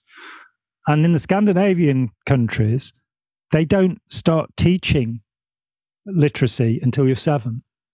Huh. Right? Finland has the highest level of literacy in the world for the last 20 years or something. And the other Scandinavian countries do well. And they have one examination. Right. In the whole of their time in school, there's an exam at the end. All of this SATs, all of this, it's like that wonderful episode in The Wire where the kids are being taught the answers to the SATs. Yep. Not being taught anything about living in the real world. And when the Bilski, the cop who's had to be thrown out because he keeps shooting things and he's now a math teacher, and he finds he can get their attention by saying in craps, these are the odds of the numbers coming up. And they suddenly start learning maths. Yeah. And he mustn't do that. That's wrong, evil, and bad. That we seem as a species to demand stupidity as a rule. We've all had enough of experts. We don't want people who know anything telling us anything. Let's just guess. In fact, let's get a Ouija board and see what that says. That's a much better way than having 1,000 scientific experiments. And so we have a world beset with warfare and ruled by politicians who are, so many of them, predators and ignoramuses. Or is that ignorami? I cannot find anything to disagree with you there on, John. You're absolutely right. And it is the way of things, right? And like I said, I hope, and we could evolve. We could evolve into sentient beings where we actually think about stuff and talk about stuff and use evidence. And why bother when you can sit with a cigar in one hand and a glass of whiskey in the other and say drugs are bad? Exactly.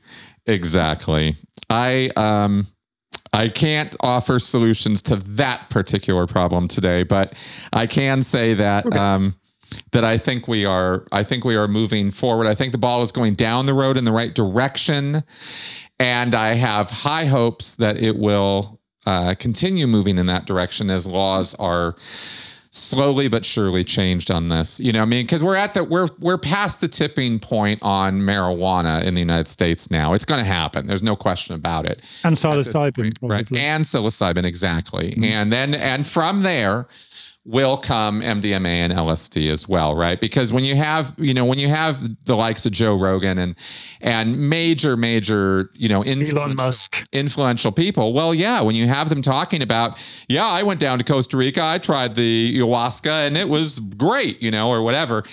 Gwyneth Paltrow, great guru, yeah, all of them. I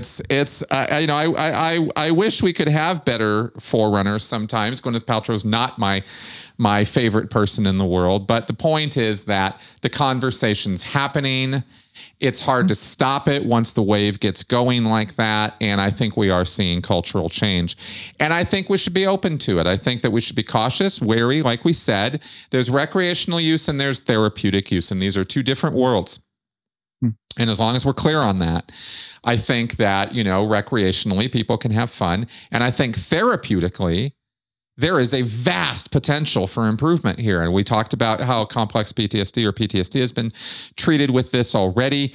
And this is a beginning. We acknowledge that, right? We have a wide variety of biology to deal with individuals.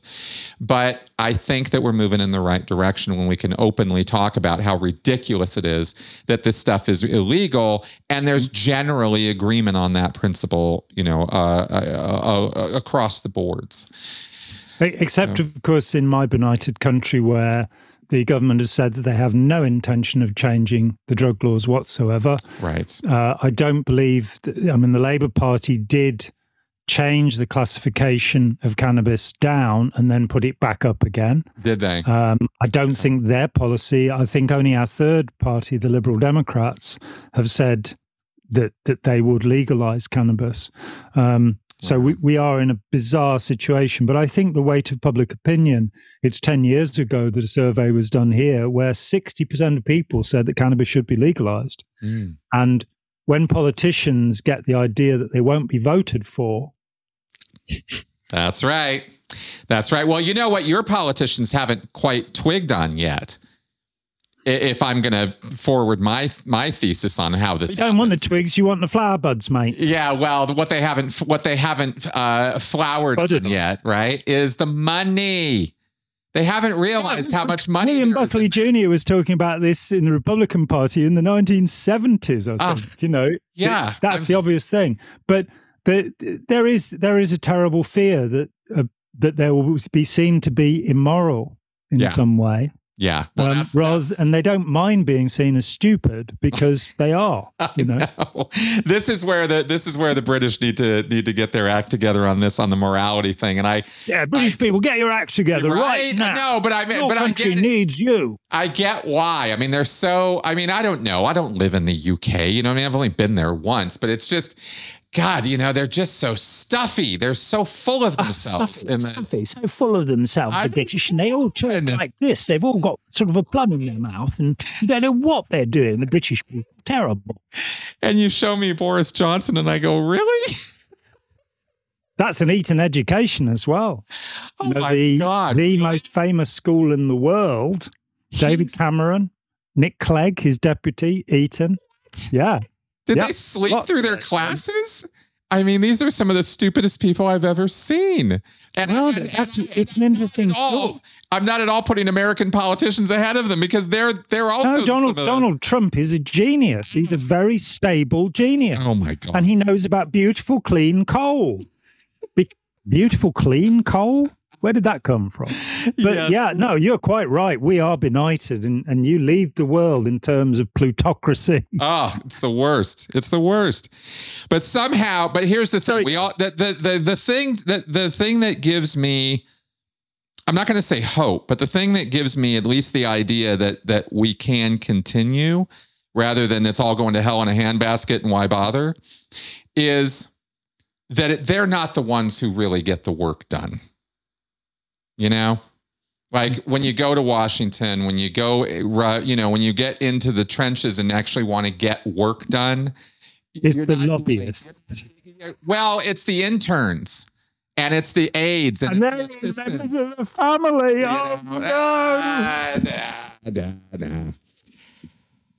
Anyway, moving right along, I think we should probably wrap up for today. We have finally had our psychedelics conversation. We got down to the roach. We did. And, I think as we both shown here, actually, you can go up, you can go down, you can take either view. Right now, I suppose either one of them is valid, but I choose to think that we are moving in a positive direction with the use of these substances in a therapeutic setting.